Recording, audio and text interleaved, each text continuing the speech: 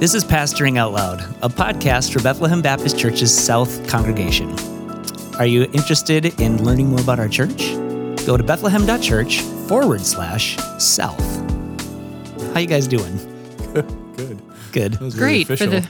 for the third time. I just try to change up my inflection every once in a while just to give it a new tone. I don't know. Whatever. Stacy and Dave are still here. This is third one in a row. We're in a marathon here, guys. Fight through it. Yep. Fight through it. Random question. What is your favorite smell and why? Wow. This one caught him off guard. I've got a weird one. I'll say it though. My favorite smell is a gym. There's a certain smell to a gym. So you're talking about a gym, not a locker room. A basketball gym. Yeah. There's a certain smell to a gym, like at the end of like a tournament day, that I just like. I love. It's like a mix of concessions and sweaty people and a bunch of other stuff that just makes me remember. Man, it's good stuff. It's good stuff. Yeah, All right. Yeah, I was reminded of it when I brought my family to a Northwestern game this last March, and it was like the second game in a doubleheader. It was pretty full. There were concessions, and I was like, "Oh, there it is." Why? That was the same gym that you played in. It too, was, so, yeah. There's some nostalgia that way too. Yeah. For sure. So the smell is very specific. I also probably. love the ocean. I think That- the, yeah. Yeah. the ocean Yeah. smell especially in the morning. It's a little bit. There's a crisper texture to the smell. Yep. that I like even more than like the afternoon where it gets hot and a little bit muggier. Stacy? Ooh, that reminded me. Well, I have two to share, and one of them will not be a surprise to you guys. A bookstore, the smell of a bookstore. Oh, yeah. I love the smell of books, not old books like a library, but a bookstore with new books. But the other favorite smell is up on the North Shore of Minnesota. Like when you get up to Duluth or something, there's just a different smell in the Yeah. air. It's Oh, like, yeah. I don't know what it is, like piney or something, but it's like, I smell it and I'm like, I know I'm on the North Shore. Yep. Just a little bit salty in the ocean too that I like. Yeah. Mm-hmm. I love fresh cut grass. Oh, yeah, I do too. Yeah. I love the smell. I love the smell of just freshly done laundry, but I don't think anything can beat the smell of fresh baked bread. For me, Yeah, that's good. fresh baked bread is. And my mom used to have one of those back in the 90s, like those bread makers were really popular. Right. Yeah, You know, like Yeah. the boxes. the ones that Yeah. the ones that you like turn it on and it, like the dough is going around and it almost like jiggles off the counter Yeah, I because still it's like have- working so hard. You know. It works Yeah. like 4 times and you need a new one. Right. Yeah, exactly. But then it starts to bake, and I just, oh man, that smell. And then my dad used to tell me stories. They were called, this is probably too much information, but he used to tell me these stories about a fictional Norwegian family and these two brothers called Smorgy and Ole stories. And they would go to Mrs. Trinko's house and they would be walking up and they'd smell fresh baked bread and cookies.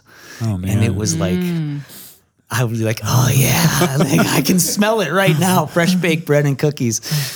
So it's sentimental and Yeah. yeah, a lot of childhood memories, but cool, great. Ethan, do you have one? It's probably food related, All right, something like that. all right. Thanks for great. being specific. Yep, good contribution. So we are doing our podcast series of why do we do the things that we do? Why do we do the things that we do? It's a very biblical Romans 7 type of. I came back from vacation existential. Yeah, exactly. So we're just looking at some of the things that we do around church, and just talking about the intentionality behind things. So last week we talked about exegetical preaching. This week we're just going to talk about why do we care for people the way that we do? Why do we have our care plan? And even at a more basic level, why do we care for people as a church? So maybe Stacy, do you just want to start there as general as you want to be? Yeah. And, why is this important for us to talk about? Yeah. Well, just thinking about even the sermon series, like God is, building a people. And in the new covenant, where he's building a local church, local churches for people to be a part of. And this is his plan for his people to be a part of a body and a spiritual family. And so all throughout the New Testament, when we read about, being a body or being a family, there's all these one another's all over Scripture of, bearing one another's burdens, praying for one another, encouraging one another, exhorting one another every day, that we're really meant to be in a body together and living life together. And so a part of that is caring for each other in a family. And so we're really made to be in community. I think that's how we see back from the beginning in creation that we're made to be in relationship with God and with others. And so we really need that for our own flourishing spiritually and in other ways. So I think at a basic or a high level, that's why we care for people. And I think the local church has huge potential that you really don't see in any other place. I mean, people can be a part of, different clubs or organizations or things, Right. In their communities or sporting groups that they find, community and friends in. And that's super great. But the local church is God's plan for his people, and just how we can care for one another and encourage one another on our journeys to heaven and to see the Lord face to face is what you can't get anywhere else. So it has so much potential. Yep. Does the way that we care for, I just thought of this. Does the way that we care for one another as a church, does that trace back to God and his care for us in any ways that you'd want to, this is just a random. Of course it does. Yeah. We love because he first loved us. Yeah. Yep. I think that even we see God is love implies that he's a relational God. 1 and 3, 3 and 1. Yep. Loving, the person's loving each other from eternity past, and then displaying that love for us in Christ and his incarnation and his sacrifice, so that we're, a really kind of new way that it's being talked about, but I think is helpful, is gospel doctrine, which is everything I just said, translates into gospel culture, which means that we are the display of the love of God. So that, for example, so what I mean is sometimes we think of I'm going to bring a meal over to someone and I'm going to love them because God loves them, or I'm going to love them because God loved me. But I think it's even more profound than that when I bring a meal to someone who just had a new baby or who's been really sick, or I visit someone in the hospital, or I say a kind word to someone I know has been struggling, that actually is the love of God to them through his church. And so that's what we mean by gospel culture, that there's this kind of Romans 15:7 idea of welcoming one another as Christ has welcomed us, and caring for one another as Christ has cared for us, embodying that. He's left his church here to do that as a display to the world and to one another. That's how the world will know we're disciples of Jesus, by the way we love one another. Yeah. So I think that's all significant. There's significant theological realities in the Bible that we don't really understand or really believe if our gospel culture doesn't match our gospel doctrine. Yep.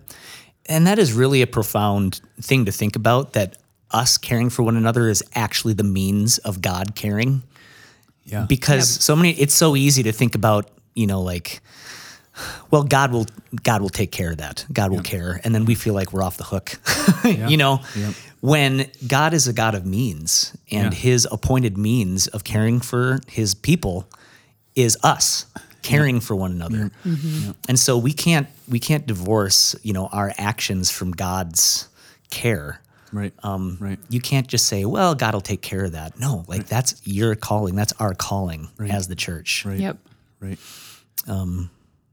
Good. So how do we endeavor to do that then here at Bethlehem? Like, how are we trying to be intentional in caring for one another with that background in mind? Yeah. Go ahead, Stacy. Yeah. A couple years ago, we kind of put together a plan for care just so that we could help ourselves and the church as a whole understand how are we going to do this, or what are the means that we're going to do, or structures maybe put in place to help this happen. Not that we can make it happen, but to help it happen. And I think first off, just having the elders as the shepherds caring for the flock is a huge thing that we've talked a lot about and heard a lot about, I think, in sermons. But then with one another, what are the ways that we do that in the church for one another? And so we have kind of a tiered structure for care. Yep. Where, I don't want to say the bottom, but the foundational level is, coming on Sundays, like sitting under the preaching of the word, participating in worship. And we've had a podcast about that recently, where that just being there, and all the things that we do there are means of caring for each other, greeting one another, praying for one another before or after the service, all of that. And then the next, step from that would be, we're calling it community care, where, to really be able to do all the one another's in Scripture, you probably can't just do that with everybody on a Sunday morning. So hopefully you're in some sort of smaller setting, whether that be a small group or, a Bible study or some, other settings where you can really be more known by a smaller group of people and live life together with those people. It's fostering intentional community for life. Yeah. Right? You're doing life with people. Yep. And I think that is where, most of the care that, just regular ongoing care would be taking place in the church. But then, of course, there are seasons where there's more intense suffering or chronic suffering or, a fight against sin that this is just, I'm not making progress in this with just the help of my small group or coming to Sunday service. And so then we would have the next tier up would be called counseling care. And that may be getting paired up with a lay counselor in the church or, some other resources even outside of the church to get more focused care in the form of counseling that would be focused and, for a set period of time to help you really address a specific issue or type of suffering that you're experiencing. So that's kind of the general overall plan. One of the things I've appreciated about Stacy and just her approach to it too, as she's as her and I have really worked closely together to kind of shape, everything from how we think about it to the mechanisms to make it happen, is that it is what she just said. She said in the beginning, but just her belief that this is the role of the church. Like it's not her job. So Stacy's not sitting around normally thinking, I got to do all this. She's thinking, how do we equip the church to do this? And I think what she just highlighted and what you'll see in our care plan is we really, really, really, really, really, really, really, really believe in these very ordinary means of grace. Like come and worship, come and sit under the word, come and take communion, come early and talk to people, stay a little bit later and talk to people, be in a small group where you just regularly are confessing your sins and sharing your burdens and holding each other accountable and encouraging one another. And to the point where like even part of the way we've even begun, because there are seasons, right, where it's just super intense and a small group might just say, hey, we love you. You just might need a little more help. And that, like, we want to kind of normalize counseling too. I just think everyone's going to need counseling at some point in their life, whether formal or informal. So it's not a weird thing. It's a normal thing because the world is broken and sin is real. But even in counseling, Stacy and I have just realized over the last few years, like, counseling is so much more successful. That's a weird word to use, but I'm going to use it. When there's community and when it's not just this isolated, I'm going to go get help for this thing and then go back to this world all by myself. but I have people walking with me before, I'm going to have people walking with me after. And this counseling is really, like Stacy's at a particular season to kind of help me get back to a place of health or on the way to health. And now I'm just going to live this Christian life, kind of the normal means. They exhort one another every day to not be hardened by sin, encourage one another, stir one another up to love and good works, like Hebrews 3 and Hebrews 10 kind of stuff. So I just appreciate that our approach is not mainly like departmental. Right. Like, hey, the place you get help in this church is the counseling department. But we're trying to say, no, the church, the church before it's an organization is this organism that we want to equip and love and elder in such a way that shepherd, in such a way that they do most of this for each other. And we believe it'll be better than if it's just 3 specialists. And counselors will say that. I heard that when I was in school, that counselors will say, at most you're going to see somebody 1 hour a week and you're not a part of the rest of their life. Yeah. And really a goal of, one of the goals that if people don't have that, when you're in counseling is to get community or just get 1 or 2 people around you that can be walking with you in whatever is going on, because that's where you're really going to get support. I'm all for counseling, but that person is not the end goal. Mm-hmm. Yeah. And so there's a little bit of mindset shift where the congregation members should view the majority of the care not as, well, I'm just looking to the pastor to care for all these people, and I'm just looking to the counseling coordinator, and I'm just looking to those people who are paid, and they're the ones that are going to care. I need to help care for my fellow congregation members. And what we're doing is, yes, we're caring and we're shepherding, but we're equipping the saints to do the work of the ministry. And a lot of that is loving one another, like you were talking about. Yeah. And it's a mindset shift, I think, not mainly, but one of the big reasons is because of the culture we live in. Yeah. That church in America in particular is very, it's just very consumer mindset. What can I get from this place? Yep. Do they have a ministry I like enough? Do I like their music enough? Do I, whatever. So that people, we joke about church shopping and church hopping and stuff, but that's kind of how it works here in many ways. And we see, especially in the suburbs, but the underground church in China, like they probably care for each other, right? They're probably loving each other, praying for each other, encouraging each other. That's the church. Like we don't got anyone else. We got to do this. Yeah.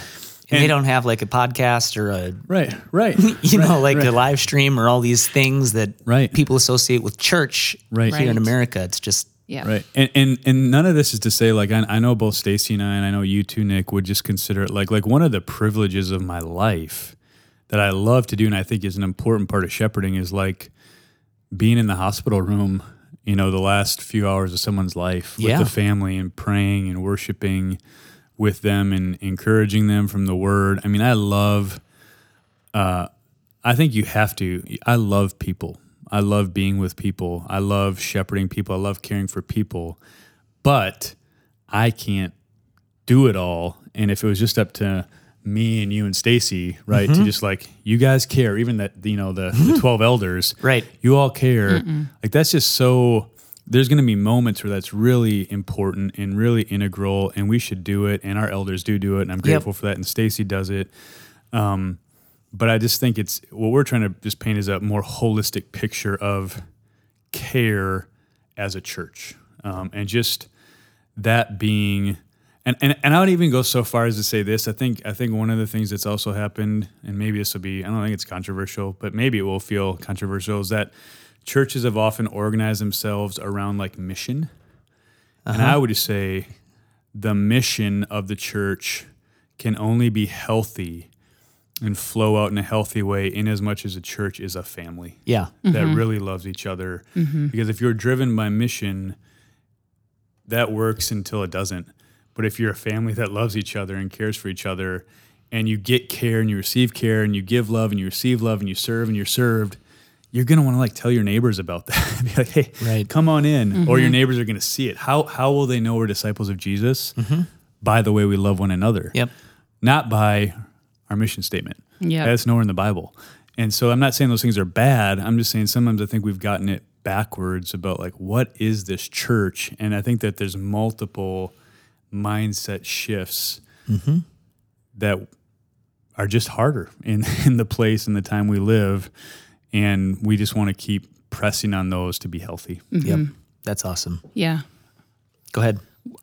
There's so much more I could say about this topic, but yeah, just thinking about, the therapeutic culture that we do live in. And I'm all for people going and getting counseling, but, even Christian counselors right now are talking about like a Kurt Thompson, Eric Johnson. I have all kinds of resources and things I could point you to if you're interested in learning more about it, but that they are looking at the healing benefits of community. And, as I've read some of their books, it's like, it's the church. Yeah. That's what it is. Right.